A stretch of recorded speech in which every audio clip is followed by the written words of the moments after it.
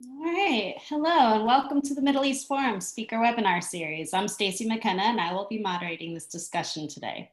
We are pleased to have one of our Middle East Forum Writing Fellows, Dr. Asaf from Romirowski, join us to discuss why the left turned on Israel and why it matters. Dr. Romirowski will speak for roughly 5 to 10 minutes, then open it up for questions. Should you wish to ask a question, please use the Q&A box located at the bottom of your screen. We'll do our best to get to all questions, but we have quite a few participants on this webinar, so I apologize in advance if we do not get to yours today. And with that, I will turn the discussion over to Dr. Asaf Romirowski. Thank you, Stacy. Pleasure to be here. I hope everybody is safe and healthy wherever they are in these unique times. And I'm glad to hear that people are joining the call to talk about some of the issues of the day, even from our own homes and wherever we're located. So again, thank you for the opportunity. My topic this morning is really, this afternoon, is to talk about a little bit about where the left is at today as it relates to Israel. So I'd like to throw out a few points out there. I know we're short on time, and then we can go to as many questions as we have.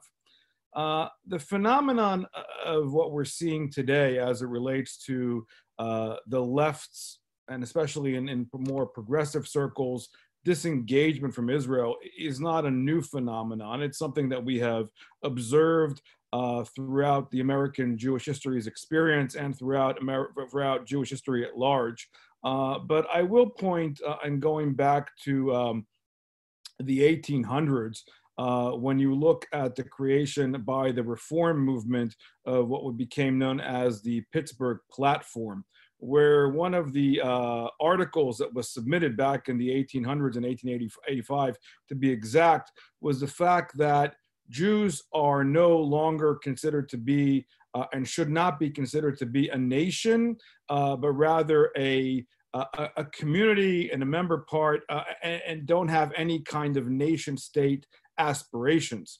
Looking back at the history of the Zionist movement, going back into later on to the creation of the Zionist Congress, actually this was part of the argument that Jews are a nation state. That mentality is important to point out to, just by way of historical reference, is exactly the narrative that the Arab Muslim world has argued for many, many years in the pre-state era. That is, that Jews are not a nation state and Jews are rather communities. And so when they were told to go to where they came from, they meant to become, within the Muslim narrative, a second-class citizens and not having that nation state element. Jumping a little bit further, into historical, from the where we are from that point into what took place after the Six-Day War, you did see a beginning of what I would consider to be within Jewish circles and within left circles, a phenomenon of what I would consider to be a replacement theology, where you started to see a flip side of the reality of 1967, even though the state of Israel won the Six-Day War fair and square.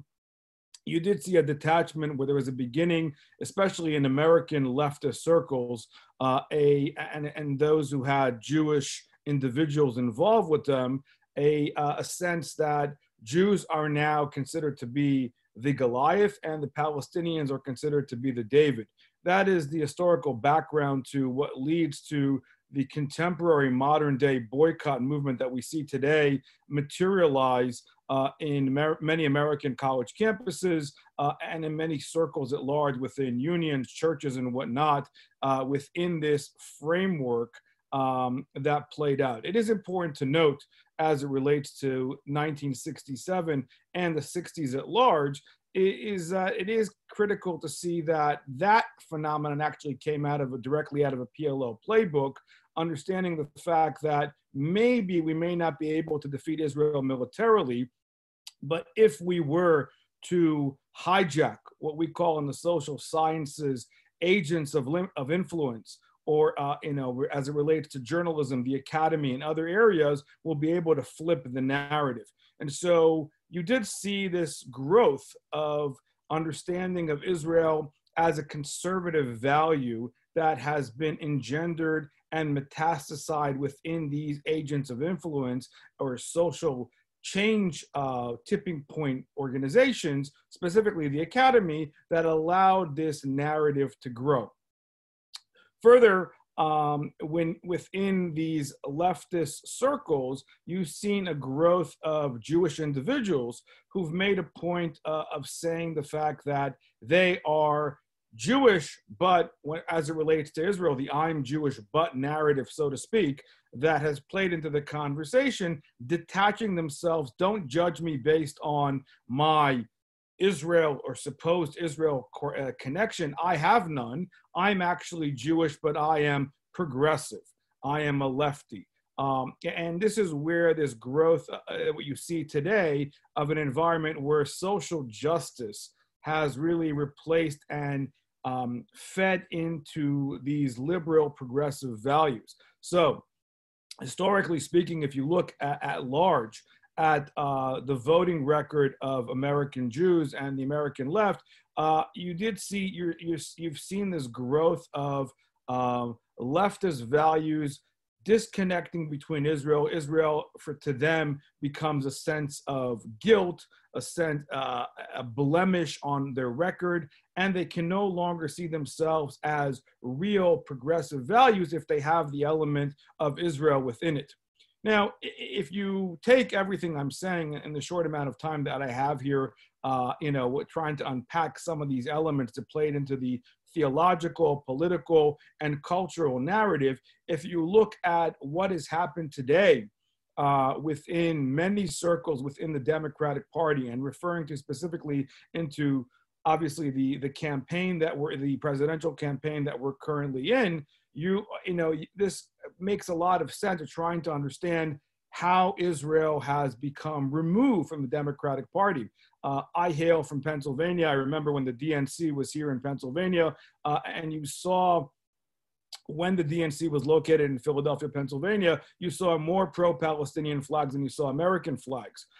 You saw elements of trying to move away from the Israel part in order to say, I am not that kind of individual. And the fact that this level of Zionism that I see myself as part of is really, I'm more connected to liberal values, and that, LGBTQ values, peace and conflict values that Israel does not project. And of course, the fact that in that myopic perspective, the individuals, unfortunately, people like Benjamin Netanyahu have become they've become to encompass the totality of the state of Israel without actually understanding the fragmentation, even within the Jewish community at large.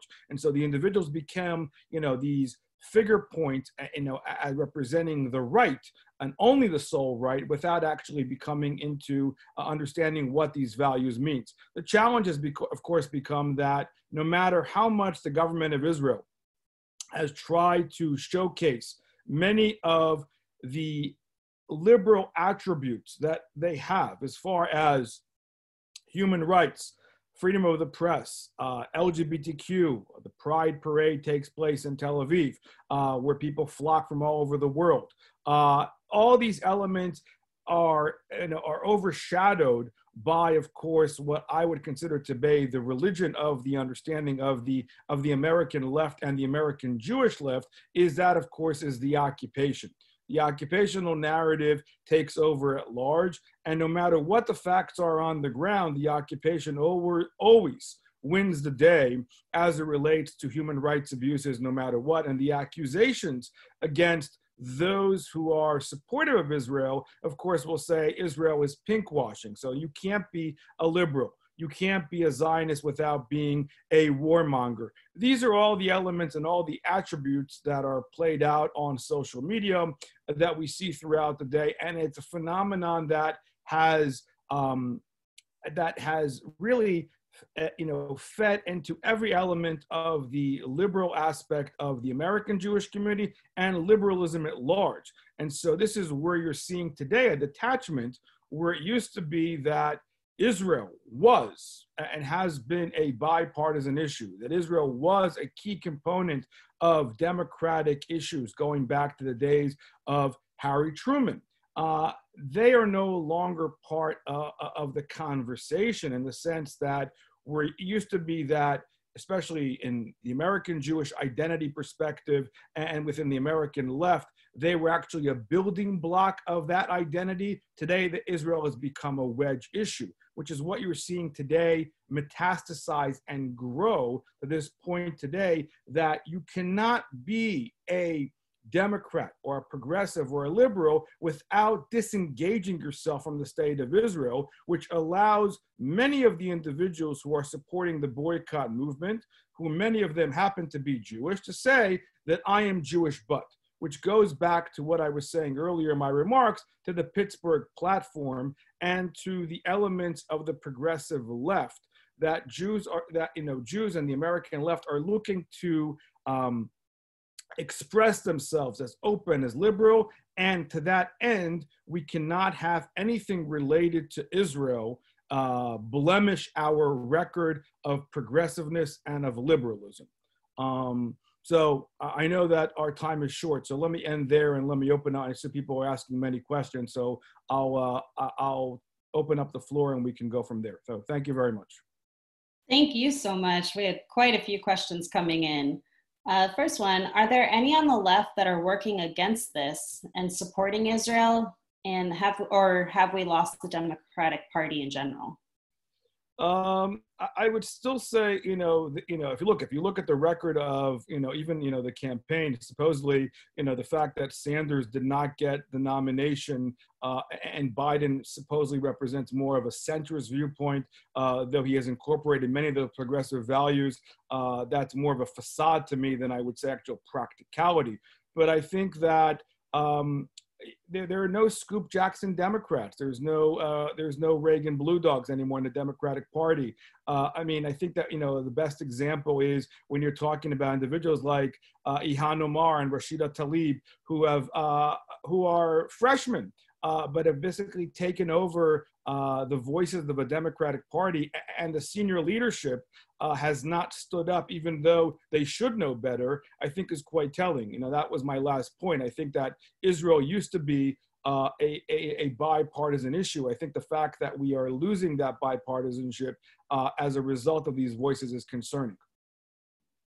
Thank you. Along those lines, do you think Joe Biden is being influenced by this new left? Is he a danger to the Democratic Party? I think that he can't avoid it. I think that if he wants Sanders and Warren's endorsement in all these issues and where the Democratic Party is going. Look, referring back to my earlier comment, in that convention here in Philadelphia, the pro-Israel language was taken out of the Democratic platform. And I think that is quite telling about where they are. They don't want to be judged based on their issues when it comes to Israel. Now, if you're looking at, the questions that were asked of the candidates during the debates as it relates to the actions that President Trump has taken regarding Jerusalem, potential annexation, the Golan Heights, there were very concerning remarks coming out of the candidates saying that they may try to revert some of these issues. And I think that that's something that you will, could happen, obviously with Biden going forward, or attempt to happen for that matter. Do you see this as permanent, or if not, what can or will reverse it? And what can we do to change this narrative among Democrats?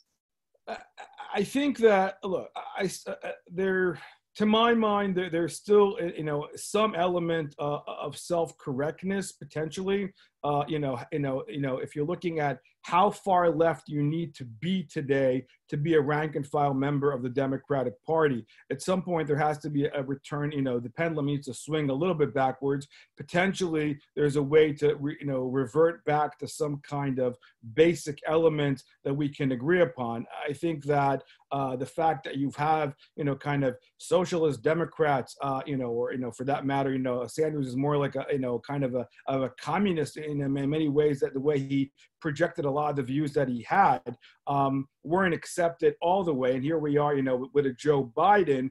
I think there's a potential of reminding individuals that the bipartisanship and the U.S.'s relationship is based and was built on those kind of values. And I think that Israel should not be a partisan issue, which is the direction we're going. And that's where we need to be doing a better job lobbying, arguing the issues, finding common ground. Issues like anti-Semitism and BDS and Israel should not be, to my mind, partisan issues. They should be bipartisan issues, and that's where we should be finding common ground. So specifically along those lines, how can Jews balance liberalism with Zionism? The founding fathers of the state of Israel were communists, socialists, progressives, conservatives. I mean, they all found common ground. The only difference was, if you go back to the early founders of the Zionist movement, even if you look at American Zionists like Allah Silver and even people like Albert Einstein and others, what you did see within their conversations, and people even like Solomon Schechter, who founded the Jewish Theological Seminary, wherever they were on the political spectrum, they saw Israel as a building block in their Jewish identity. And I think that's what we've lost, at least, going back, pinpointing the Six-Day War over the past 50 plus years, where that David and Goliath metaphor has totally shifted altogether. And that's where we need to remind ourselves that those values are indeed, could go hand in hand. There's no distinction between being a liberal and being a Zionist, unlike the zero-sum game that is projected by Talib and Omar and others, where you cannot be. And I think that's where that balance existed. Thank you. In Joshua Moravchik's Making David into Goliath, he discussed the impact of the 1960s and 70s cultural changes in the US. How impactful was this time period in shaping the current narrative against Israel? Well, Josh's book was, it's a highly recommended book, and Josh did a good job, explaining that narrative. I think that 67 was indeed a critical tipping point, not only in the academy, but also all over the place. It also allowed, the Arab-Muslim narrative. This is the one war that has been explained as a war of choice, where Israel intentionally attacked the Arab world, and because of that, they create all the problems. As such, based on that narrative, it is their responsibility to solve the problem. And so this is what has been adopted within American leftist circles, in particular going in the past 50 plus years. That is also what led to the academy being hijacked by many pro-Palestinian Palestinian professors, Arab professors who have adopted that narrative in order to feed in and teach based on that narrative. And that's where you've seen, the growth of Middle East studies and how they've been shaped as a result of that reality that they have projected post-1967 to Josh's, book per se. Great. In addition to all the factors you named, do you think that the Israeli public's move from Labor to Likud always played a role in the U.S.'s left's turn away from Israel? Well, it's a fascinating point. It's a good question. I mean, the fact of the matter is that I would argue that really since 1998, 1999, there's really not much left of the Israeli left. And the fascinating part is that the gap between left and right in Israel is much narrower between the gap between left and right here in the States. And that's what they don't understand. And I think that if you're looking at the reality today, even between Likud and blue and white, or whatever's left of blue and white, as far as Benny Gantz within his own current party, it's really a debate between the right and the right of center. I mean, and that I think is part of the lost in translation that you see between the two sides of the Atlantic Ocean, between the Israeli narrative and the left American Jewish narrative in particular, but in the left at large.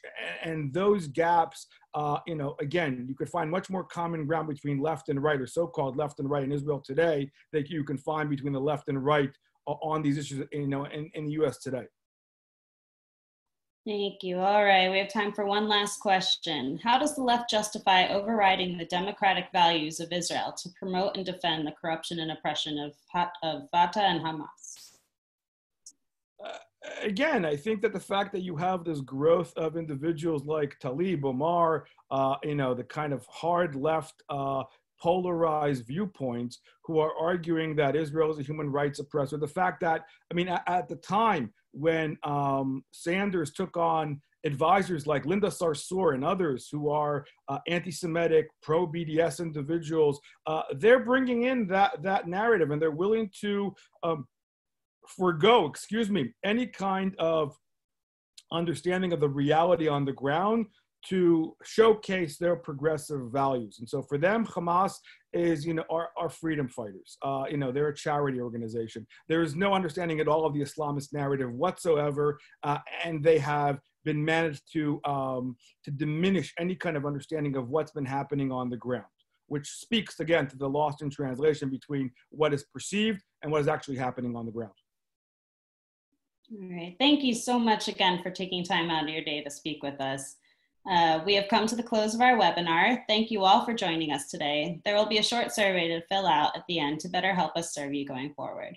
We'll be sending out our weekly webinar. Whoa, we already sent those out.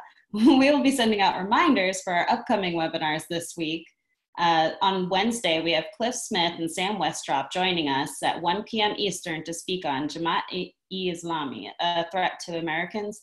Thank you again for joining us, and have a wonderful day. Thank you for having me.